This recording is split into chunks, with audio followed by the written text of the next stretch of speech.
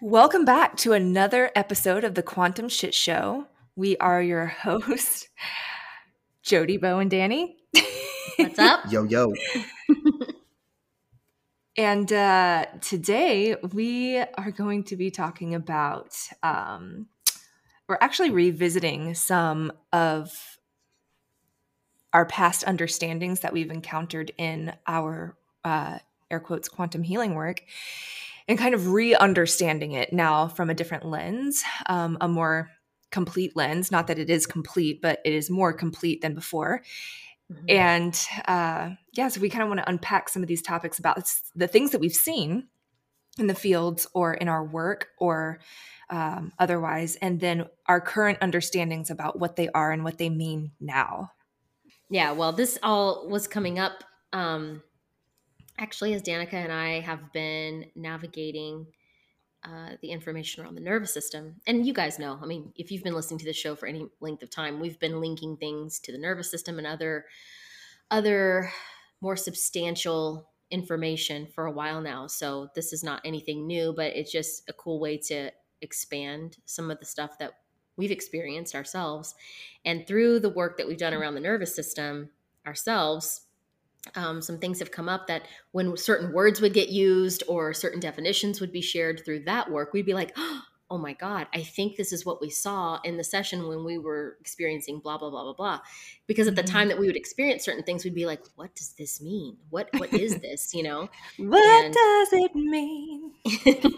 It's just interesting how that as you continue to learn, you know, if you stay in a learning space, that things can be connected together and you can go, oh my gosh, these things all match up, and there's math and there's science and there's, you know, this understanding of the body and all these things connect. And so that's what's been really cool. And the reason why we wanted to have this conversation, again, like Danica said, like greater understanding has, you know, come to us. And so we wanted to share some of our understanding with you guys and knowing that it will expand even further beyond this. Mm-hmm, mm-hmm.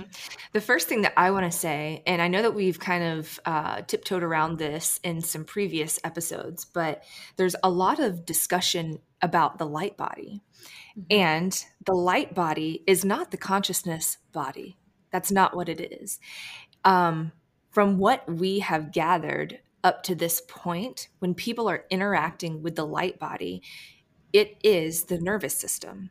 Mm-hmm. It is the light that we're seeing is the electrical impulses moving through the nervous system, and it is projecting information for us to see. The nervous system is trying to communicate with us to tell us what is going on within the nervous system, and it's not the consciousness body. Right. Yeah, absolutely. I think we've said some things about this in the past and talked about people feeling like they were interacting with people's light bodies, but not understanding that they were actually seeing communication from the nervous system. But actually saying it so straightforwardly in this way is like, that's what you're looking at. Mm-hmm. It helps make sense because this is also why, you know, based on people's interaction or their openness to certain information, what they view on television or through social media or the conversations they have or anything that they are sitting pondering for any length of time and then go into session work, that stuff can totally come through. And if you're on the other end of, you know, facilitating a session, especially if you're doing it intuitively or psychically, things come through that you're like, well, what is this? Where did this come from? And literally it's just based on their own interaction of things that their system has received or downloaded or spent time pondering for any length of time. And sometimes it takes a little bit of time in my experience to actually like get into what's really going on, because you have to filter through all the commercials, all of the nervous system commercials, all the Mm-hmm. stuff that's been going on in people's field and in their space. And this is another one, like talking about the field, people's field. Mm-hmm. Um, I think that's an interesting. We did mention it in one of the other episodes about the peripersonal space, that space around you, and it's the electromagnetic field that is Mm-hmm. emitted from your body, from your biology. So that's what we're talking about when we talk about the field. Hmm. I think this is a really interesting take on the light body understanding, and then looking at all of the experience, the multiple years of experience. And some people have more experience. Some people are, I guess, just stepping into a deeper understanding of their own abilities, or their own ability to perceive, not only see, but perceive in different ways what other people are going through, or even see themselves in whatever we're going through personally. No matter where you're at, this is going to be our personal experience of things that we've seen or perceived. And upon further examination, because we are committed to that, upon further examination, we revisit things that we didn't have as much context for. Mm-hmm. So I think it's really interesting to say, well, to bring the nervous system into these things, because at any given moment, there are and so many different things that are influencing us. Mm-hmm. And I think a lot of times whenever somebody comes into a private session or a quantum healing session, they have things going on that they are dealing with, struggling with, fears that they're having, pain that they're feeling, confusion that they're trying to navigate. And this indeed is going to be one of the many things that can be projected from the nervous system. And I think that once we get somebody, or somebody gets into a space, whether it's with our help or with whatever we may need to use to calm ourselves down, to get back into a place in our nervous system where we are what we call regulated, then we can actually start to experience what Danica was talking about, which would be the true understanding of the light body and how it's expressed and what it expresses. Mm-hmm. Because a lot of the time, whenever you get into a space or you start to feel into somebody, you don't even have to try. And I think that there's so much training that goes into people being a quantum healer.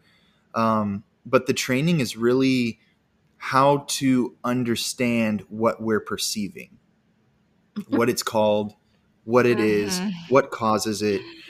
And I think if you take somebody who's trained in their nervous system teaching, or they're really at a good point of understanding, like the different states of the nervous system, what causes them, and really can understand another person and themselves from that point of view, and you put them in a quantum healing training, they're probably going to be like,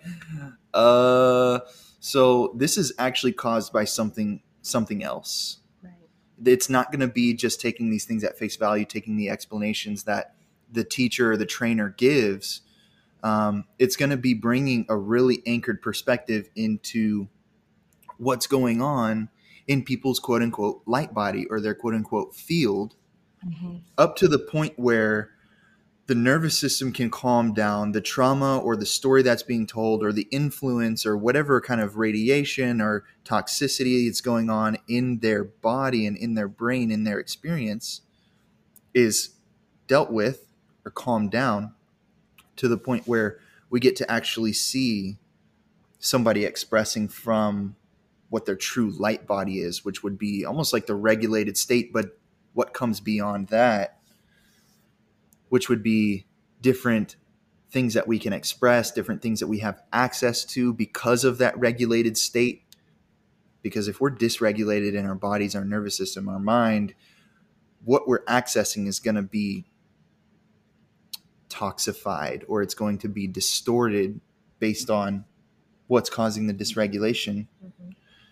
And then if we calm all of that down, it'll be something a little or a lot more clear, something that is more of a point where we're trying to get to in coming into a private space or a healing session or a meditation or whatever you use. if it's working out or exercising or going for a drive or grabbing a pillow and screaming into the pillow, and just to down regulate yourself, it will be more of what you have access to that we're actually seeing as the light body. But up until that point, it's like we have people who aren't very educated trying to describe things that are going on for many different reasons and describing them as all kinds of interferences that may not be as accurate. To say the least. Yeah. To say the least. Yeah. One of the things that's immediately coming to mind is the conversation around constellations. And Jody and I had both read independently of one another about constellations. And I originally had seen the term used in reference to trauma by Dr. Peter Levine, which all of you know, I talk about him a lot. And then Jody had heard about it separately in, I think, was it German New Medicine? Yeah. I think is where you read about it. Mm-hmm. And then she brought it to me and I was like, oh my God, I was thinking the same thing because blah, blah, blah, blah, blah. But it's so interesting because we had seen, we got to a point in our air quotes quantum healing journey where we had started to see constellations in people's fields. And, Jody and I were very intentional on not over interpreting these things because obviously we don't know exactly what they are. Right. And then there was, then there started to be this whole wave that was moving through the quantum community where now constellations were a thing, and it had to do with a celestial crown. I can't not giggle whenever I say that. I'm sorry. I'm trying not to, but it did get interpreted in some crazy ways. And even I remember the very first session I had when I saw constellations come up in the field, and I was like, what the heck is this? And I kept sitting there with it, and I was like, because I didn't see just one, I saw multiple constellations in this person's session. And I remember sitting there thinking like, and I said this, I was like, the only thing I can think is that this has something connected to like a cosmic origin or something, because the constellations were constellations I was familiar with. And so in my mind, the best way for my mind to interpret it is like, so this is some kind of cosmic connection. I'm not sure exactly, but this is like a cosmic, maybe this is cosmic origin, maybe, I don't know. And I remember feeling that way of like, what is the meaning of this? What is the meaning? But because of the nature of quantum work, I think it quickly turned into something that was like, oh, star seeds and blah, blah, blah, and got turned into something that got to a point where it's like, it actually didn't make any sense. Yeah. And then everybody wanted to know what their cosmic origin was or what their cosmic connection was. And if they had a constellation. And, here's the thing. I can tell you, if you're listening to this, you have a constellation in your body. But there are reasons for it. Yeah. Plot twist, we all do. Yeah. Yeah, there are people out there that are marketing themselves and their work directly referencing being able to tell people their cosmic origins and which star system they're from, what's influencing them, and what they're here for, which cosmic family they belong to. But as we start looking at something called constellations in the brain, which are the result of, drum roll, Drama. It's a really interesting perspective. And here's the things. There are some things that we're going to try to nail down, but this may not be one of those things. We're just bringing another perspective for people to kind of understand a little bit more of what's available for them to understand. Just the same as what we're going through. We're going to bring it to you guys hot and fresh off the press. But there is a major correlation here, because these constellations from a cosmic perspective seem to describe certain behaviors. They seem to describe certain archetypes patterns of behavior or things to come, things that have happened already. And that's exactly what the constellations in the brain do. They describe something that has been, something that is to come. They describe a personality or a behavior, a character even, that forms as a result of these experiences that we didn't have the tools to release.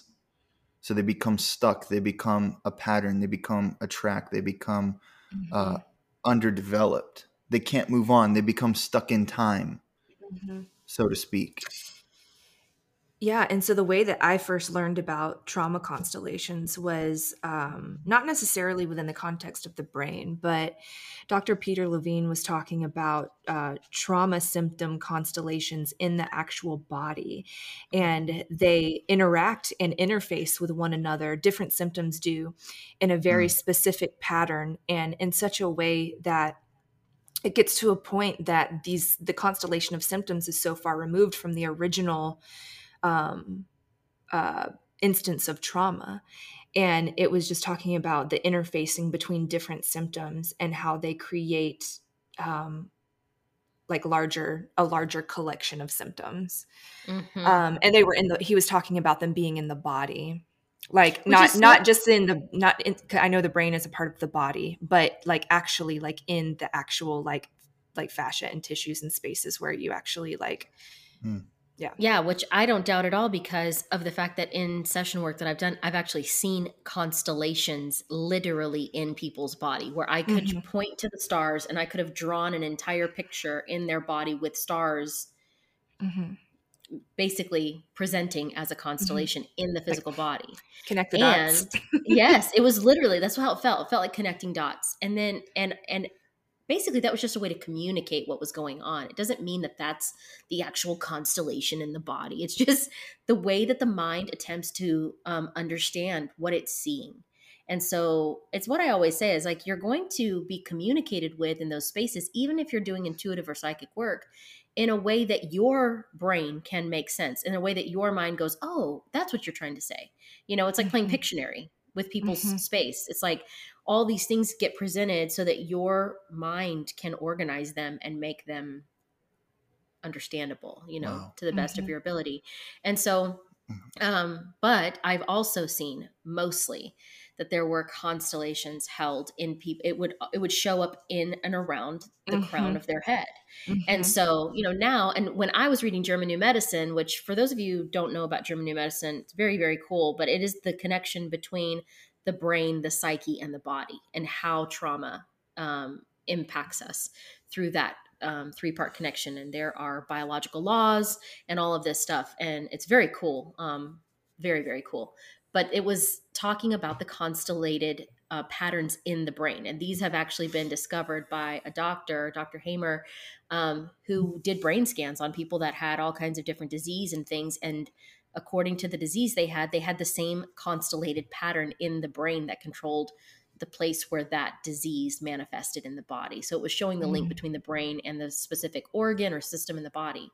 And they call it a constellation, but it's in the brain, and you could see them in brain scans and how they looked. So that's when I was reading it, and I didn't know Danica had read it about through somatic work. And then we were talking, I was like, oh my God, this must be what we have seen in these other places. And I mean, I did an entire course, and there was a whole section in the course, formerly known as the Ruby Grail course, where I talked about like what I thought were like family templates and stuff held within certain constellations and things like that, and like cosmic origin type stuff. And it's like, I am cracking a little bit on, you know, people and that, and also taking a crack at myself in the process, because I did that too, you know? So I'm not here like, you know, to make fun of people and to feel, I don't want people to be like, oh, she acts like, because she learned something, she's smarter than them now, or like, you know, holier than thou. It's like, I did that shit too. I did it too. Yeah. Yeah. Hello. That's why we're having the conversation, people, because we're the ones that sat in sessions and things presented themselves and we did our best to understand them at the time. Right. And, you know, all this starts to make sense even whenever we bring it full circle to conversations that we've already had around ancestor memory and the whole starseed conversation. And something else that was really interesting, Jody, that you were talking about these studies that were done between the brain and the body, is that upon further review, having conversations with each one of these people who had these brain body connections, is they all experienced very similar experiences, traumatizations prior to the development It's true. of what they were observing in the brain and the body. So it was a direct link between the experience itself, which they call conflict, and the inability to actually resolve the conflict that showed up in the brain and then therefore the body. But going to what you were saying, Danica, I was having, babe, as you were describing what you were describing, and then Danica, after what you said, this is bringing it full circle to the starseed conversation, because if we're talking about memory being passed down and thinking about these places where you have a person who is under the impression that they come from the stars, they're made, I mean, literally we are made anatomically from the same thing that the stars are made of, according to what's measured and observed based on these sources, right? But you look at people who have this knowing, this feeling, I know I'm from this place. I'm connected to this place. And then we look at the things that are going on in the brain, in the body, and what we experience on Earth, eventually depicting that same thing.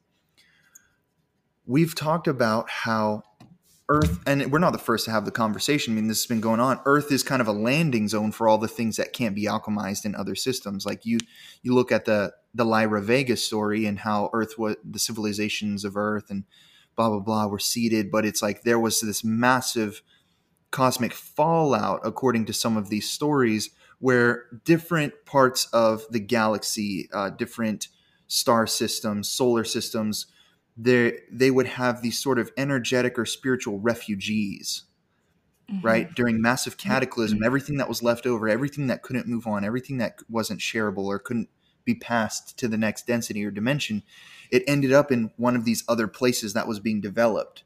So that, we talk about karma and all that crap, but it's people come here, soul essence comes here to find a way to be shareable again. So we have people who may very well be inheriting at that level, inheriting these behavioral patterns or this energy to deal with, to alchemize, but then also seeing in a quantum session the outpicturing of, you're viewing somebody's light body and you see above their head or in their body or the entire right or left side of their body or their feet from their waist down or their waist up. You're having this outpicturing of a constellation, and the interpretation of that is really kind of what we're revisiting here, because seeing it is seeing it. I mean, you see it, and that's really what it is. But what it means, bringing new information as far as the brain constellations, the trauma or the conflict that's unresolved, this could be, and they talk about what we receive from these sort of star blueprints or these ancestral memories. We kind of live them out in this incarnation, but it can be so many different things. It can be isolated to this incarnation and reflective of some sort of galactic conflict that's unresolved as well.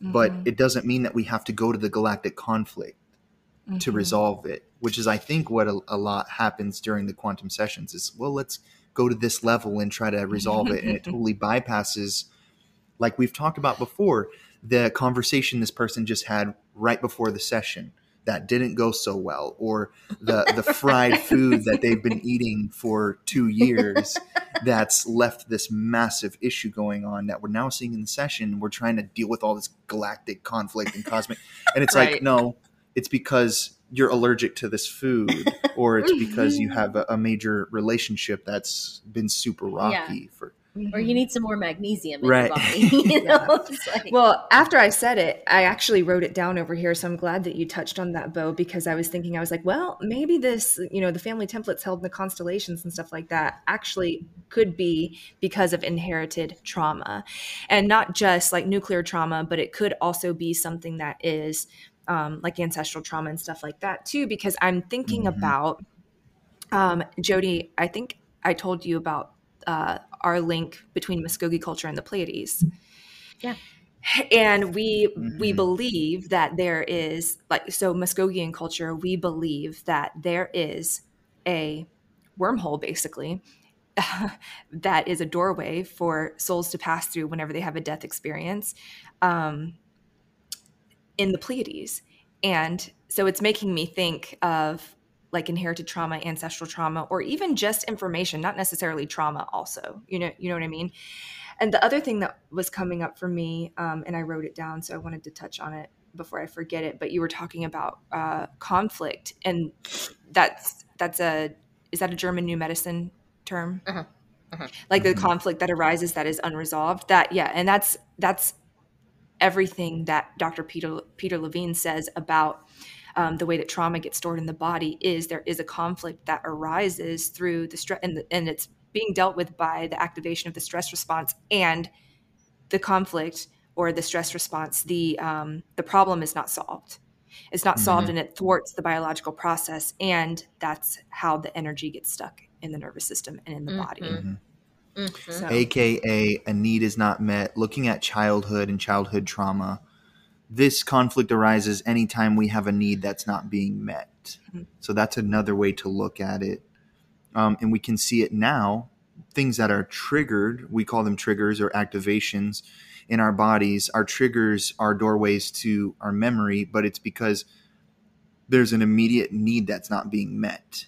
And it doesn't always have to be a physical need, oh, I need to eat and I don't have food in front of me. Or it can be, I needed to find closure in the conversation that I just had, right? I needed to find conclusion in some other way. I needed the hug. What does the hug represent? If you're having a talk with a family member or a friend or a loved one, and maybe as a child, there was a need that you didn't have met, where there was no parent or guardian figure there to bring closure and tell oh, maybe this isn't your fault, or maybe those are needs that we have to be to have clarification of the situation, and for people in our space to be accountable. Those are major developmental needs that we have, to know that this isn't mine to carry. And so as an adult, these things show up, and we may feel we need closure or whatever. And part of the healing may have looked like, oh, well, we can give ourselves closure. We can reparent ourselves or whatever. But it's directly pointing to the conflict. And the conflict is anywhere that there was a need that wasn't met, AKA the situation was unresolved, AKA the conflict, we never made it out of whatever the conflict was that was being created. So you can look at this in a lot of different ways, but it's really all pretty much the same thing. I think the power in all of this too is that, for us, three of us at least, and I don't think that we're the only ones on this journey. In fact, I know we're not, because I have other conversations with other people, but it's like the moment we were allowed ourselves to remove the spell that was kind of hovering over us and keeping us basically ignorant. And I'm not, this isn't about anybody in particular. This is literally our own stuff of just like trying to cope with life. It's like the way we process whatever we're dealing with. But the moment that we were like, okay, no, this is not the whole of it. This is not all of it. And we are ready to escape Fantasyland.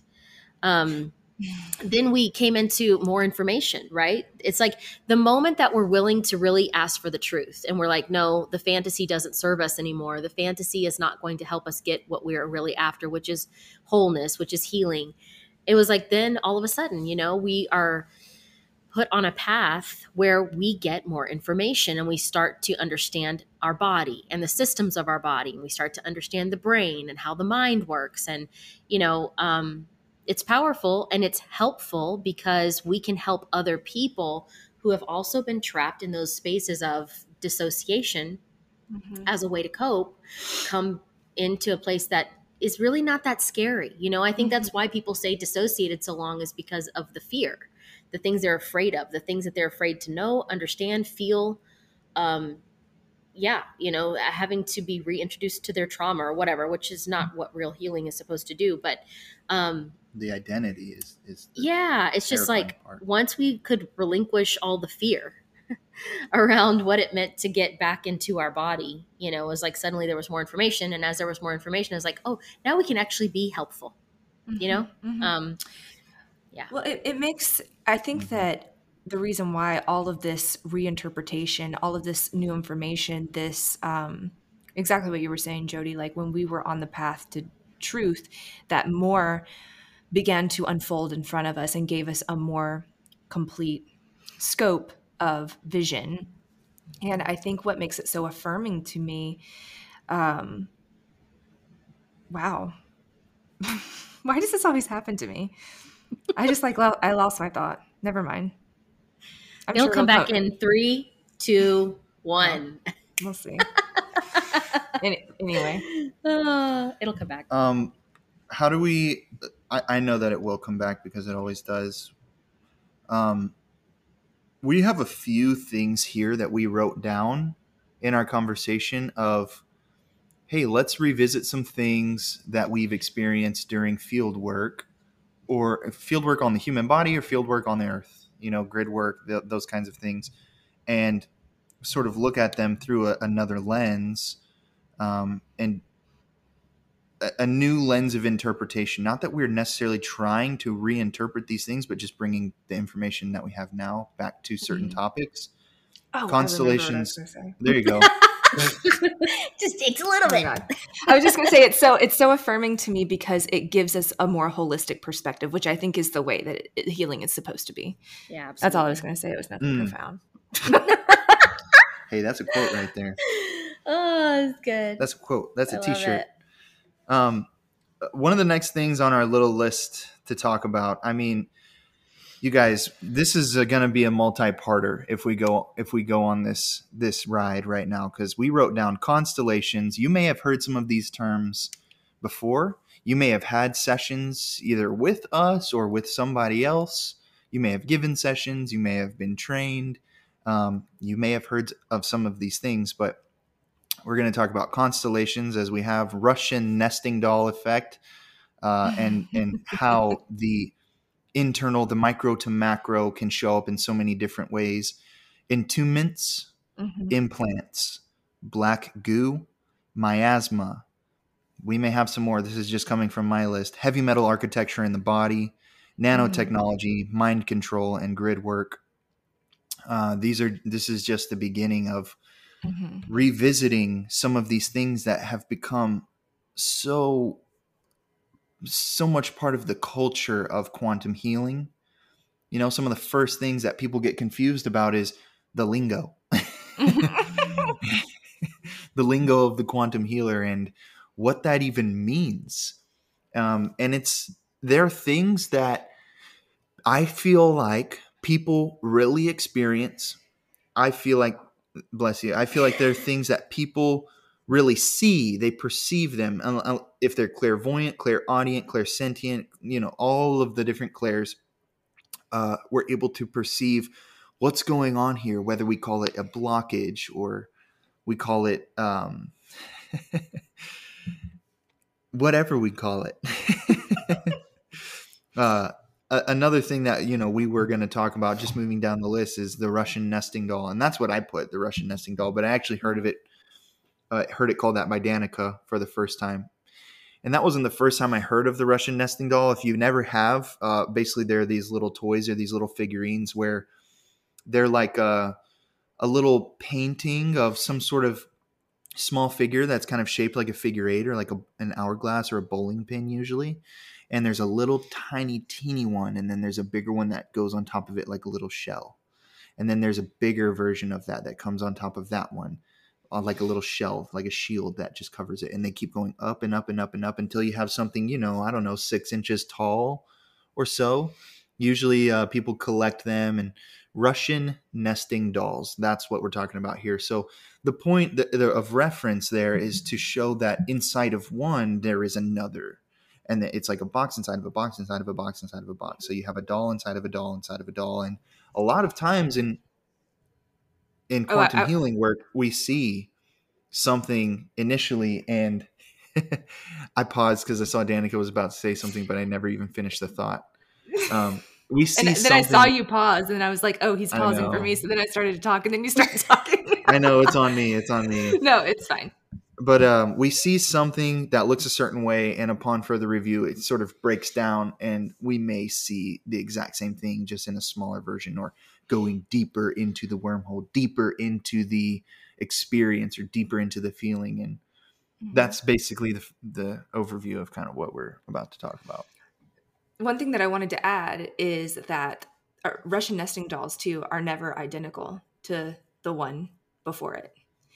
Each one is different. They're usually hand painted, so they're gonna have they're gonna have some differences in them. Some people would call it an anomaly or something like that. I don't necessarily think it's an anomaly, but it's a variation. So it's not identical to the one before it. It's not a clone. Okay. No. Yeah, I remember that now. Right. Mm-hmm. Yeah, that's true.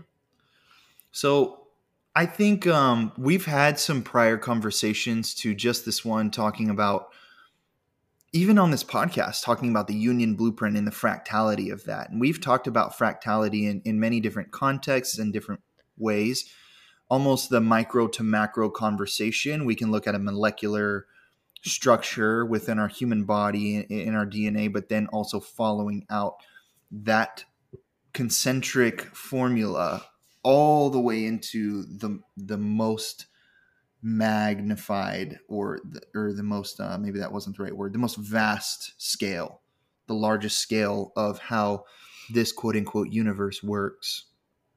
That's kind of what we're talking about. But I think one of the ways that this shows up is in quantum work. You may have an anomaly, like Danica said.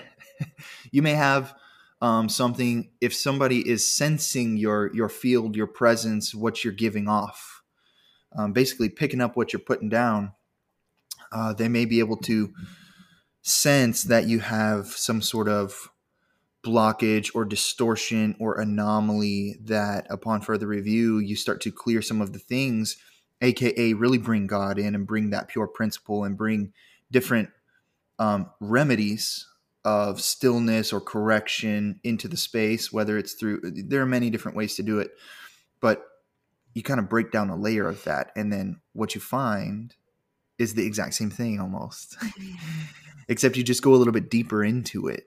And then you're wondering, okay, do we use the same thing, the same modality, or the same technique, or the same practice to kind of break this thing down? Sometimes it will show up in objects.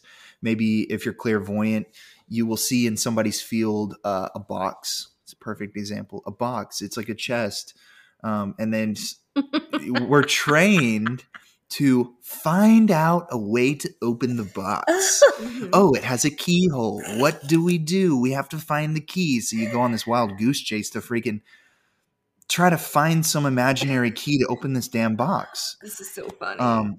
And then, if you're a master level quantum healer, you may have this modality. Master level? I'm just kind of joking around, but if you're some freaking Super Saiyan, you can drive in. You don't need the key. You can just open the box because you're so powerful. And you can use light language or use a tone. I mean, use all kinds of different things to open the freaking box. You don't need the key. So you open the box and boom, there's another box inside. Yeah. Except this time it's not a key, it's a combination lock. So you're just like, oh my gosh, this thing goes on and on and on. Or you can have different kinds of things like a scenario, a timeline. You're wondering, why am I seeing all of this stuff? Okay, there's a young girl frolicking through the field. Oh, she comes up to a stone wall. There's something written on the stone. It's like it's like this freaking wonderland of infinite possibilities, and all of these things are meant to mean something. They're all symbolic, and they all have an origin. They all are telling the story, and it's this weird responsibility on the quantum healer to interpret or know what all of these different things are. Otherwise, they're telling the client or the person who's receiving the session, this is what's there. I don't know what it means. And that ends up Which I've done a lot. yeah, that ends up being the case so many times, because to really understand what these things are based on the quote unquote training, you're not equipped. We're not equipped to really, based on the training that is available and that's out there, to understand what's actually going on whenever you start tapping into the complexity of what's happening in somebody's nervous system and what's happening in somebody's body and what they've been through. Mm-hmm. It becomes hit or miss. Well, because they're being trained to interpret manufactured timelines. Right. Mm-hmm. And so if their timelines are manufactured, then what they're interpreting is a guess at best. Right. You know, it's all hypothetical. Like you break down the scene or the vision, you say enough prayers, you say the right words to pierce the veil of illusion, and then this whole scene in the middle breaks down, and now you're in some sort of laboratory, and it's the box inside of the box inside of the box, you know. That an Entombment is a perfect example, because that was the first time that I had ever seen the rushing nesting doll situation, and that was exactly what I called it, because it was an entombment within an entombment within an entombment. And I was like, holy shit! I was like, I don't know what's going on here. Yeah, it's fascinating. But one of the hallmarks of an entombment, from quantum healer training, is that there is an object within it that's powering the entombment that you have to retrieve and return back to the person. It's the coolest video game scenario I've ever heard. It's like a crystal or some sort of like relic or artifact that you have to like return to them. But it's the key from that other person's session. Yeah. It was in this person's field. Yeah, it's like, oh, so they must be connected. Oh my God, they're probably beloveds. They're probably brother and sister.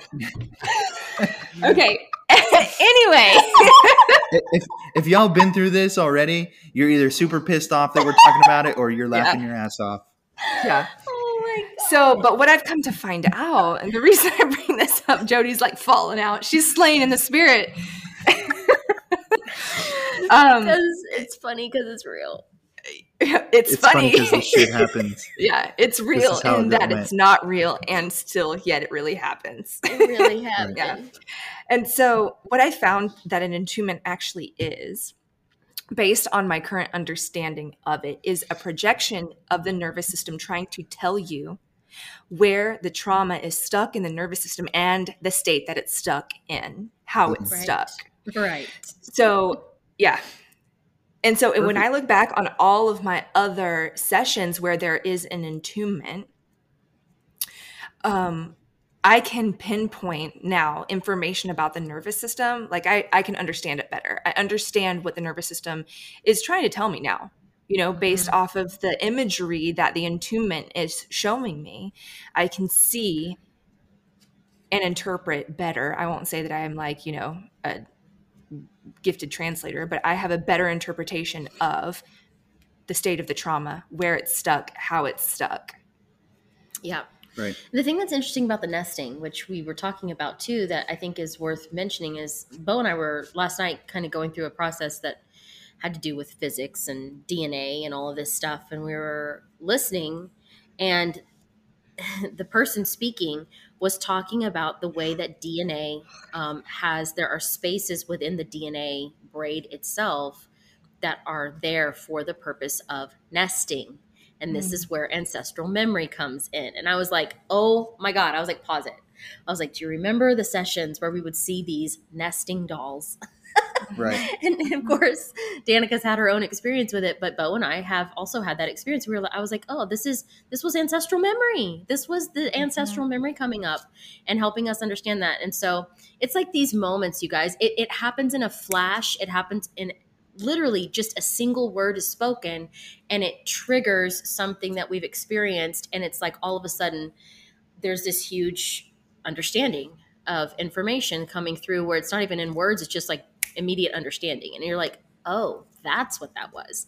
And so it's really powerful. And here's the thing too, I do want to add this little disclaimer, or this little side note, if you will, to what we're sharing. Is like, listen, if you've done quantum session work, if you've done sessions with people and you've brought through this thing and that thing, and you've seen this and you've seen that, and it's galactic this, and being this and ET this, and you're in a space where you're like, I see more now, and so I've decided I'm not going to do that work at all anymore or whatever. I just want to encourage you not to swing the pendulum too hard, because there's still value in being gifted at being able to intuit and see what's happening for people. The real prize here is being willing to, number one, speak on it if it's a mistake, like be like, well, I thought that's what it was, and apparently I had the wrong information. That's okay. We're freaking human. Like, mistakes are part for the course. Like, that's what's going on here. We're just learning. But in the other space too is like to be in a learner space, to be in a space of constantly learning and growing, so that you can bring the best information forward that you have access to at the time. Shut up. And to not be so, like, well, I can't do this work anymore. It's like, no, first just acknowledge, oh, I may have misspoken, or I may have misunderstood. Right. And then from there, just being willing to learn and to expand your information. I think the thing that irritates me the most in these spaces is people feeling ashamed for having gotten it wrong and then abandoning it altogether, or people continuing on their trajectory because they are convinced that what they are saying is right, and they refuse to gain further information or more awareness, and they perpetuate the false play on other people. Those things, I'm like, no, we need to look at this again. Well, you and I had this conversation the other day privately, because I was like, I had a trauma response where I completely shut off that faculty, right? And I did too. And have not been doing that type of work for a couple of reasons. The first being that I had a trauma response and I felt like I couldn't trust what I was seeing. And then the other reason is because I felt like embodiment is something that needed to be really focused on and brought forward, because so many people were disembodied and being disembodied by the work. So I really wanted to focus there. But Jody, you helped me so much, because I when I said it, I recognized, I was like, wow, because I can look back on some of the sessions that I've had, most of the sessions that I've had, the grid work that I've done, the visions that I've had and things like that, and recognize that they were accurate and I misinterpreted them because I didn't have enough information. We did too. I think that it's so powerful. And that's kind of what I was saying at the very beginning of this was, if we can get in our healing sessions overall are, in my opinion, much more potent, in my experience, much more potent than they were whenever we were doing all the things that we thought a quantum healer was supposed to do. Bringing the embodiment work and more understanding around the nervous system and things like German new medicine, things like nutrition, and really getting a better grasp, a better understanding of what could be going on. We're not jumping to these places where we're totally disembodied trying to figure out the solution, trying to solve the puzzle. It's like, it's all right here. It's all tangible. It's something that you can effortlessly deliver to somebody who's seeking solution, or somebody who has the solution. They just may not know how to honor their discernment or trust themselves in what they're able to do. Supporting somebody in doing that. And then whenever we get into a state where the nervous system is downregulated, or it's really able to receive at a molecular level. I mean, we're talking about actually facilitating pure bliss and unconditional love, spaces that are vacuum sealed, spaces that are timeless, ageless. That is our intention in setting up these quantum healing sessions and helping every person who steps into that space really get to a place where these things are not hindering their ability to receive any longer. A lot of times it's kind of heavy work of like, let's address these conflicts, let's help clear this trauma, or let's identify it. Sometimes that's kind of a square one, what's actually going on. But whenever we get to that space, it starts to lift the burden. It's not necessarily a problem that we have to figure out a way to solve right then and there. A lot of times identifying the monster reveals it to be pillows underneath the sheets. not a person or something. It's just a coat in the closet with a pair of boots underneath, not a monster in the closet. It reveals it for what it is. And when people can really see that, their nervous system is able to be in a state of receiving the sort of galactic information, cosmic intelligence, the plasmic correction to the light body. We're no longer operating in this state of projection, false projection, or this sort of conflicted, traumatized, dysfunctional projection. We're in a state where we can really bring in something very potent, and awaken, activate, revive, resurrect what people are actually capable of doing. Because if our body, this is what we're really understanding more now than before, if our body has what it needs, it can do what it's meant to do. Simply put. Yep. Exactly. It's already been designed to heal. If it is healing that needs to happen, it absolutely will heal. I mean, it breathes on its own. It knows what to do. This is the whole thing about German New Medicine, is these conflicts that are created come from the body doing what it knows how to do, and the mind not being able to catch up with how immediate the body is operating.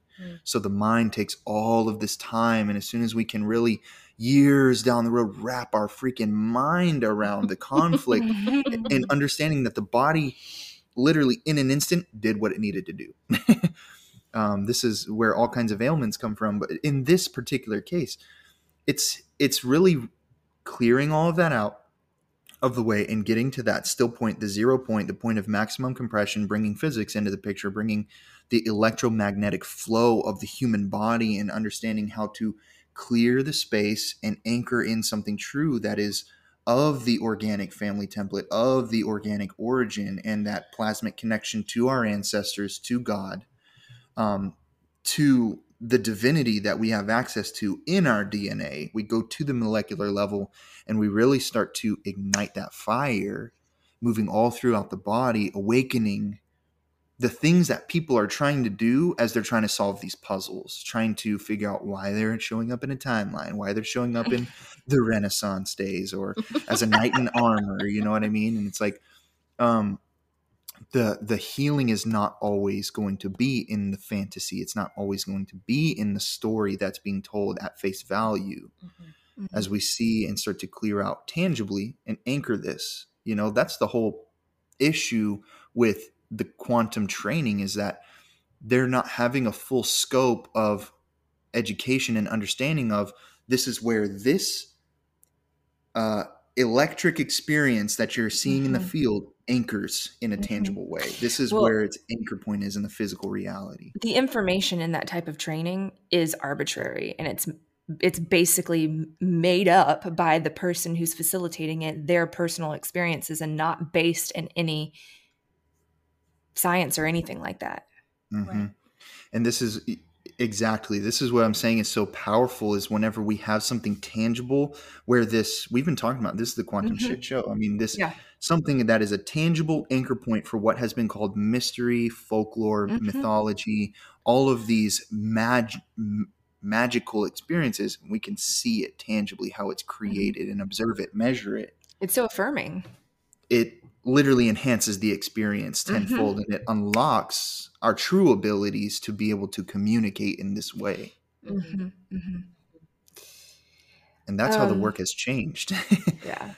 When we say our work has changed, it's because we're bringing deeper understanding, not cosmic understanding, not fairy tale understanding. We're talking about things about where these fairy tales, these cosmic constellations, where they anchor into the body and going directly to that space, speaking to it, letting the body know it's safe. And maybe it takes time. Maybe it's not as instant.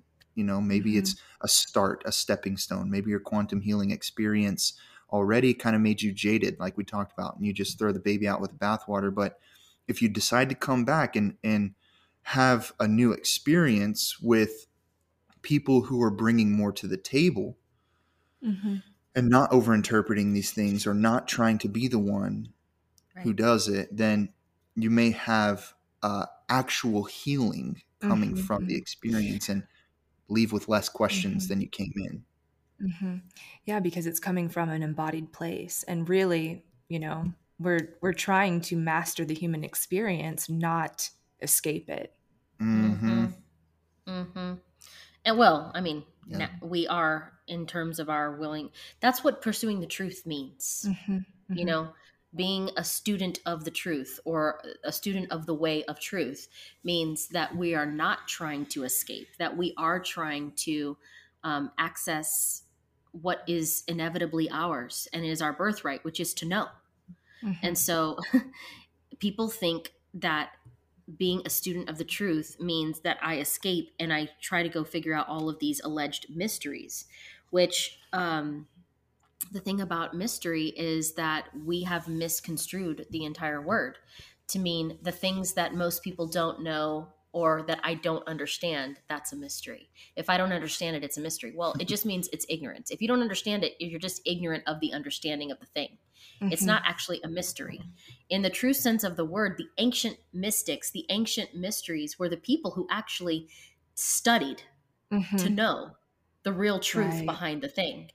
That's why it was called a mystery, is because everyone didn't want to go there. Everyone wasn't willing to dive in and go deeper into the truth and not far out into the ether. That's what Well, people think the mystery is. and that's where the word esoteric comes from as well. Known by a few. Right. It's known by a few. And it's Right. known by a few because only a few really want to pursue the truth behind the things. Exactly. Exactly.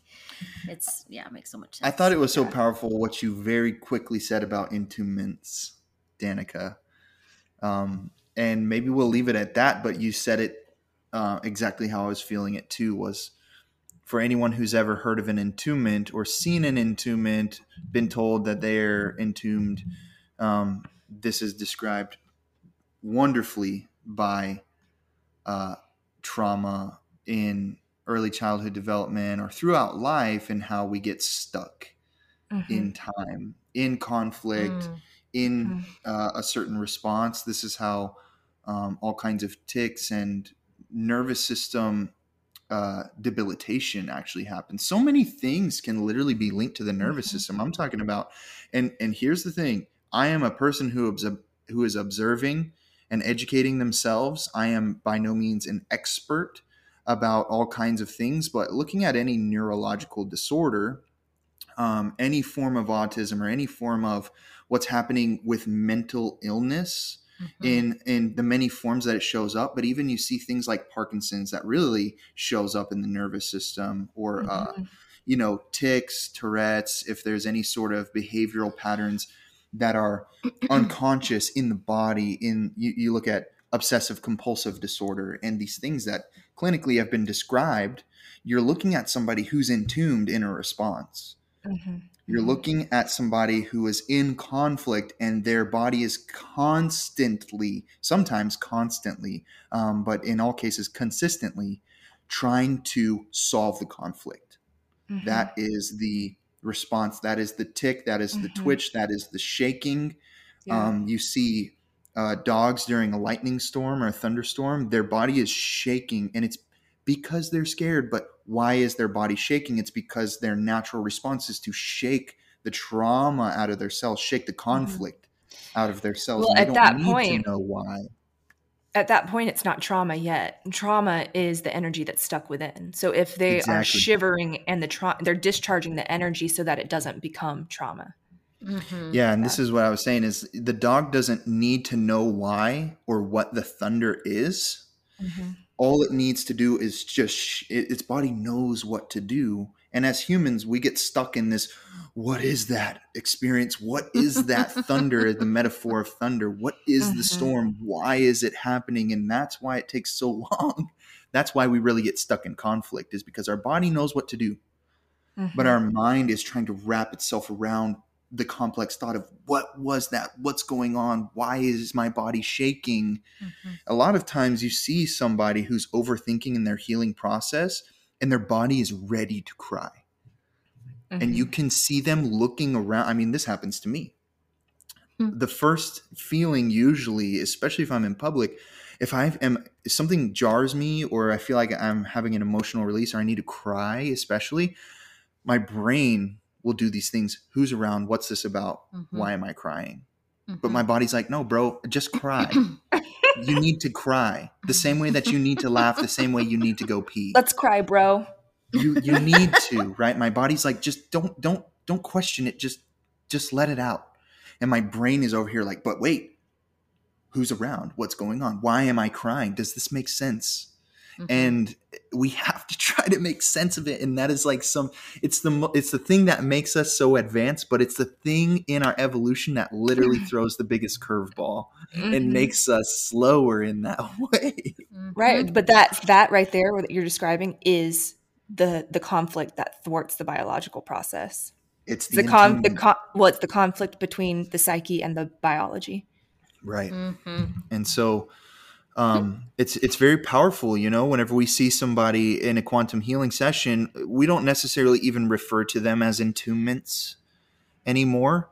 Right. But we could, we really could. And it would not mean the same thing as it did last summer when we would say, oh, I'm seeing an entombment here. What we're really saying is we're seeing, and we had this understanding, but not at the way that we do now. And it will continue to evolve and grow. But now it wouldn't be about, let's try to work our way through the puzzle. It's asking questions. You have all kinds of different possible solutions or ways to work through that conflict with a person that doesn't involve them not being a participant. Yeah, exactly. And the quantum healer just being this person who's like, well, I'm going to pull you out of this entombment right now. It's like, well, let's work through this. Let's talk about this. Because you can't just pull them out of an entombment. It doesn't work that way. And this is, I think this is part of the reason why. Yeah, exactly. I think this is part of the reason why so many quantum healers would be like, and it can come back. You know what I mean? Like, you see what I'm saying? Like, I can pull you out of this entombment, but there might be copies of it, multiple ones, or it could come back. Because we can't just do that. We can't just, the person has to do it, and it takes time. Right. And this is why you see stories that relate to miraculous healings, like the Jesus stories. And Jody's dad really painted this picture for me, but I'm sure he may not be the first person to ever realize this, but he showed it to me. And this is why Jesus never said, yeah, I did this for you. He always gave a command to the person. He always gave a command to the spirit within the person. And it wasn't just, I raised you from the dead. He told Lazarus, rise, get up. It was the participation. He was, okay, now see. It wasn't, I've healed your blindness. He said, just see. Right. Be free, be alive, come back, right? Come unto me. It's always in the message there that's metaphorical. We're not debating whether the story is accurate or false, but the message is that there's always a command given or an invitation being made. So maybe you're not comfortable with being commanded to do something, but this is what's going on, is a participation. It's never just one person. This is why you say you can't heal somebody. You can't do their healing for them. There's got to be a point. You can't cry for somebody, right? You can't have the conversation with somebody's parent that they really need to have. It's like, no, you take the step. You walk. I will give you some tools. I will show you the door. You have to walk through it yourself. What were you going to say? I don't know. I think I cut you off. It's okay. I don't remember. It's good. It's all fine. But yeah, I think that's a big part of the thing. And how fantastical is it that we have people over here trying to break savior programs off of one another and actively participating in one. Right. With their quantum healing, being a quantum healer. I am the one that will save you from this. I know what I was going to say. I was thinking about you speaking and talking about quantum healing. And I heard the other night I was at an event and this lady got up to speak and she said she's a quantum healer. Oh, yeah. And that she heals people at a DNA level. And I was like, wow, this is something that's been touted often in the quantum healing community, that they're going to heal people at the DNA level. This is something that's been touted in a lot of cults, and then people drink the Kool-Aid. Right. And so, again, what you just said, Bo, is what's so powerful, is like, no one heals you at the DNA level. You heal yourself at a DNA level. You heal yourself whenever you literally change one little one tiny little thing in a pattern that you've been accustomed to. Mm-hmm. One choice point begins to heal you at a DNA level. Mm-hmm. One introduction of some new kind of mineral in your body, or you Yep. know, nourishing yourself in a way you never have before. That's what begins to change you at a DNA level. This is what begins to cause your genes to express differently. You know, it's not these big, deep things. It is not even being in a space where someone is claiming quantum healing power and they're like, I'm running this light code through your body and we're eviscerating this thing and we're cutting this out of your body and we're doing this and that. It's like, no, you're still playing video games. So here's the thing is like, there are light codes. There's all this stuff. I'm not going to discredit these things, but I just think it's really wild that we've let ourselves succumb to language around DNA healing for so long and then made it be these energetic sessions that energy is going to clear our DNA. And or you know, this code or that code, and we're going to bring codes in. It's like, you're already coded. First of all, your body is already coded to heal itself. Right. It's our interference with the body that keeps it from healing. Right. Mhm. It's our thinking about what we think needs to happen that suppresses the body's ability to heal when the body's already coded to heal. Mhm. So I don't know that it's that we need more codes. I think it's that we need to understand our own coding. I think it's that we need to Yeah. understand our own genetic expression. We need to understand ourselves better, you know? And Mhm. I know for me, I said this in a class that we just taught. I was like, when I went through my healing process, I'm still in a healing process on all levels. But when I started it, I was in such disarray, I was such a wreck physically, that the thing that I went to was purge the body, purge the body, purge the body, which was making my body worse. And I think this is something that happens for people is like, let me just purge myself of all of these things. Let me purge myself of all this chaos, Right. of all the trauma, of all the this. Let me purge myself of it. And we end up having detox symptoms spiritually and mentally and emotionally because we're trying so hard to collapse all this shit out of us, right? And our Mhm. bodies, our system is going, slow down. I cannot keep up with you. So we re-traumatize ourselves Mhm. in an attempt to heal ourselves. Mhm. And it's a conundrum. It's a Yeah. contradiction. And so what really started healing me was actually putting things back in my body.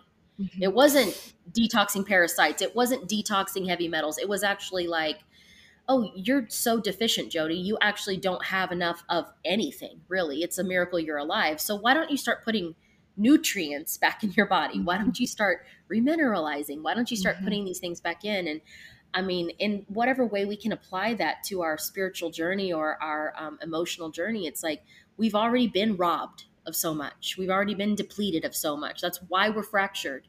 It's why we're emotional. It's why we're a Mhm. freaking mess.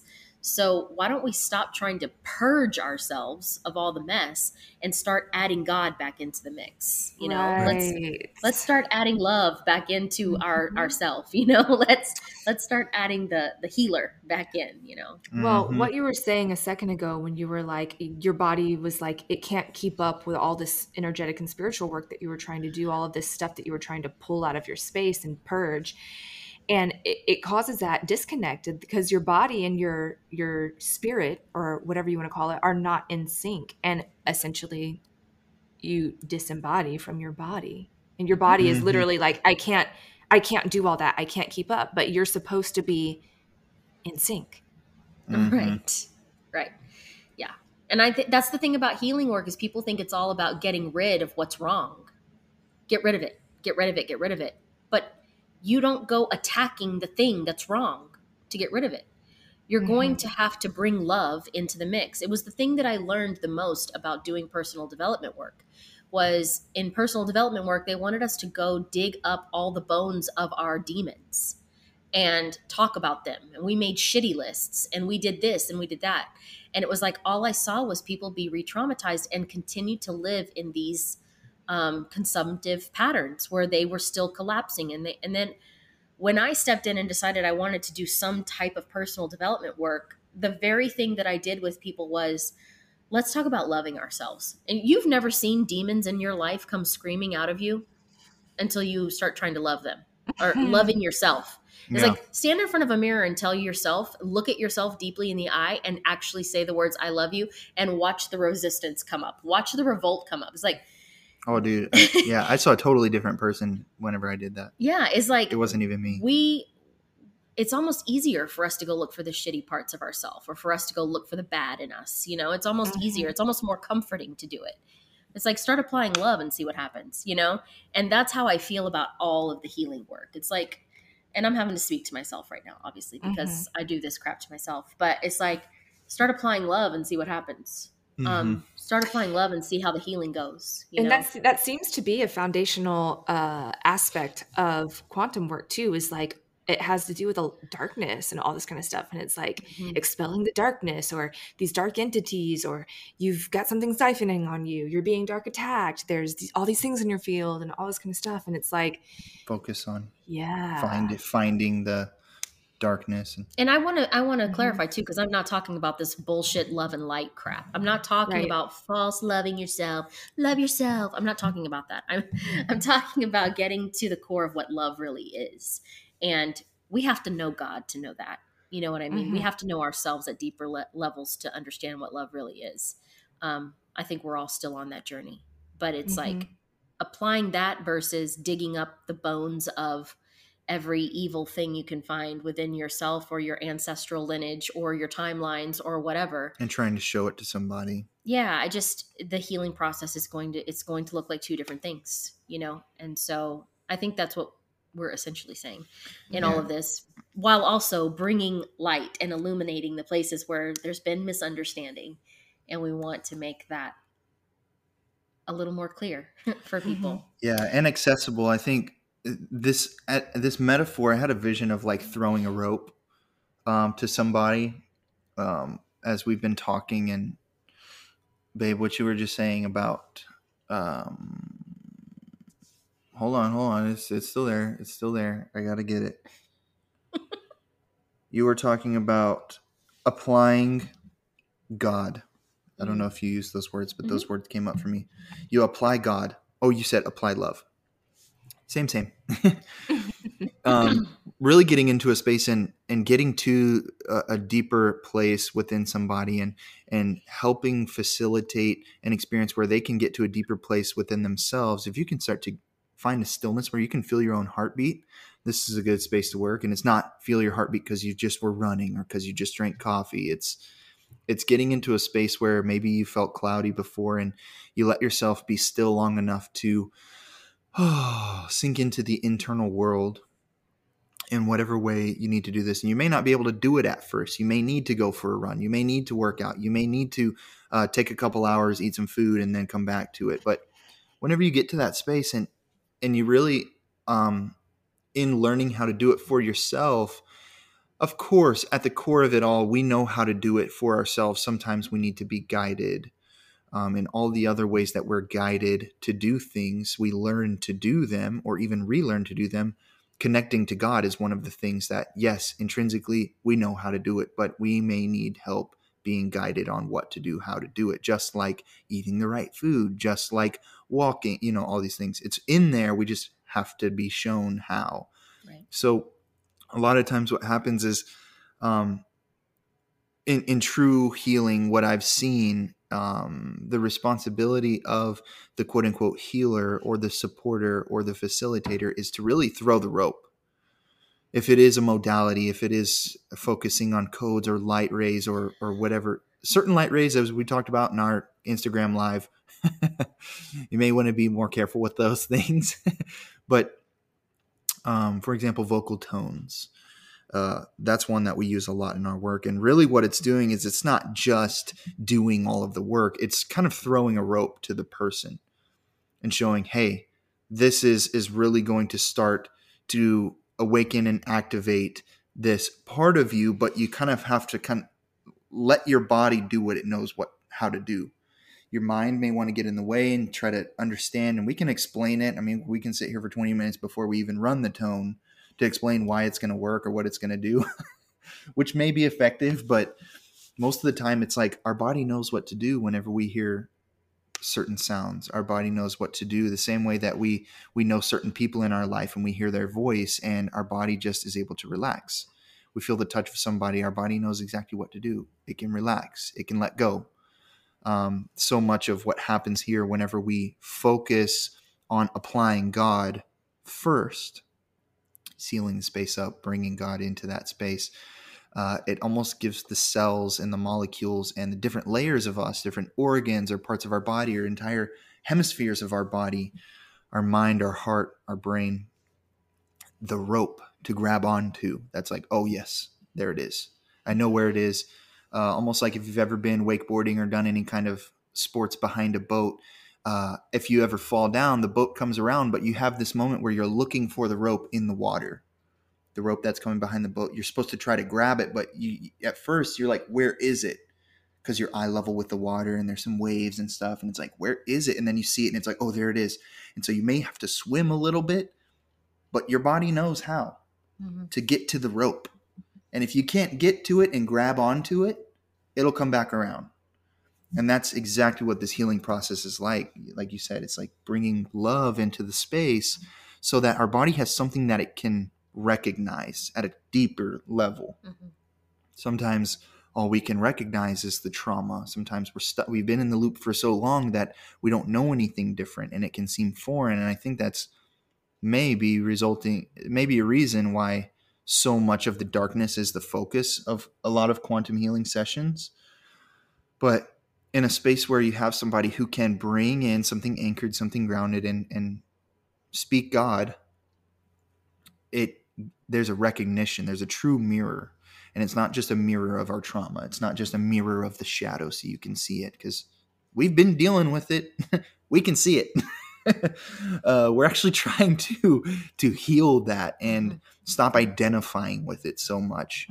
And so to bring God into the space, it organically, naturally, in the right timing, helps dissolve all of these other things without somebody coming in going, like you said, I'm going to dissolve this right now. I'm going to break this down right now. It's like, let me show you God. Let me show you what you have access to. Your body knows what to do. Just trust yourself. Let go if you have to let go. Speak the words if you have to speak the words. This is a safe space to do it. What would you say? You know, that's a powerful question. And so many times somebody's asked me, and it's with the mirror, you know, hold a mirror up to yourself. What would you say? What do you see? Write a letter to this age or whatever. What would you say? What would you tell them now? It's kind of the same thing. The way that we find the solution within ourselves is somebody who can ask a good question and let the space speak for itself. Real healing happens. Right. And this is a remote session. This is not even talking about the profound effects of being able to touch somebody else while you're doing this. And be trauma informed. Be trauma informed and, you know, have a gentle modality where you combine all of these things together and, oh my gosh, you see the miraculous. You see people get up and walk. You see people see. You watch them watch. And they see themselves. And yeah, I think the most profound experiences I've had through session work have been where people have walked away from a session and then sent me messages back later. Danica and I both experienced this in the session work she and I have done together, where people come back and be like, I had this realization and this is what's coming up and I'm seeing this and I'm seeing that. It's like, yes, this is how it's supposed to be, where you become your healer, you know, and you become the knower and you become the one that is awakened and understands. And there's not other people that are speaking it to you all the time, but that somebody can say something or share something in a space that wakes you up. It's just like what happened last night. Bo and I are listening to somebody else teaching something, and I hear one word and it wakes up this whole thing inside of me of understanding. That's what we're here to do for each other. You know, it's like people get all crazy in the wonkiness of, I'm searching outside of myself. I can't do that. It's just got to be me by myself. Or it's just me by myself. I need to go find somebody else. You know, it's like there are these extreme places to live. And we've addressed this before. It's like there's a beautiful balance of, I have an anchored relationship with myself and with God, and I'm able to connect with people who can speak into my space and bring that activated awareness of, oh my God, there's more here, that gives me permission to go deeper within myself or to know God at a deeper level. Like, that's what we're here to do for each other. Not to be each other's answer, you know? And that there's just a big difference. So I know there's so much more for us to actually talk about. We have so many other things Yeah, I to was just looking at our Yeah, list. we might have to do another part 2 episode. I think so. I think we'll just have to continue this conversation. So we'll go ding, ding, ding, ding, ding. Round 1 complete. We'll catch you next time. Yeah, we thank you guys all for joining us for this conversation and being a part of it. And I feel like there was a ton that we packed in already just into this hour and 20 minutes or so. Yep. And hopefully you guys really enjoyed it. We always welcome and encourage feedback and support. There are many different ways to support the show. So we're so grateful for all of our listeners and excited to see where this thing is going to go in these future conversations. And that's pretty much what we got. Later. We'll catch you next time.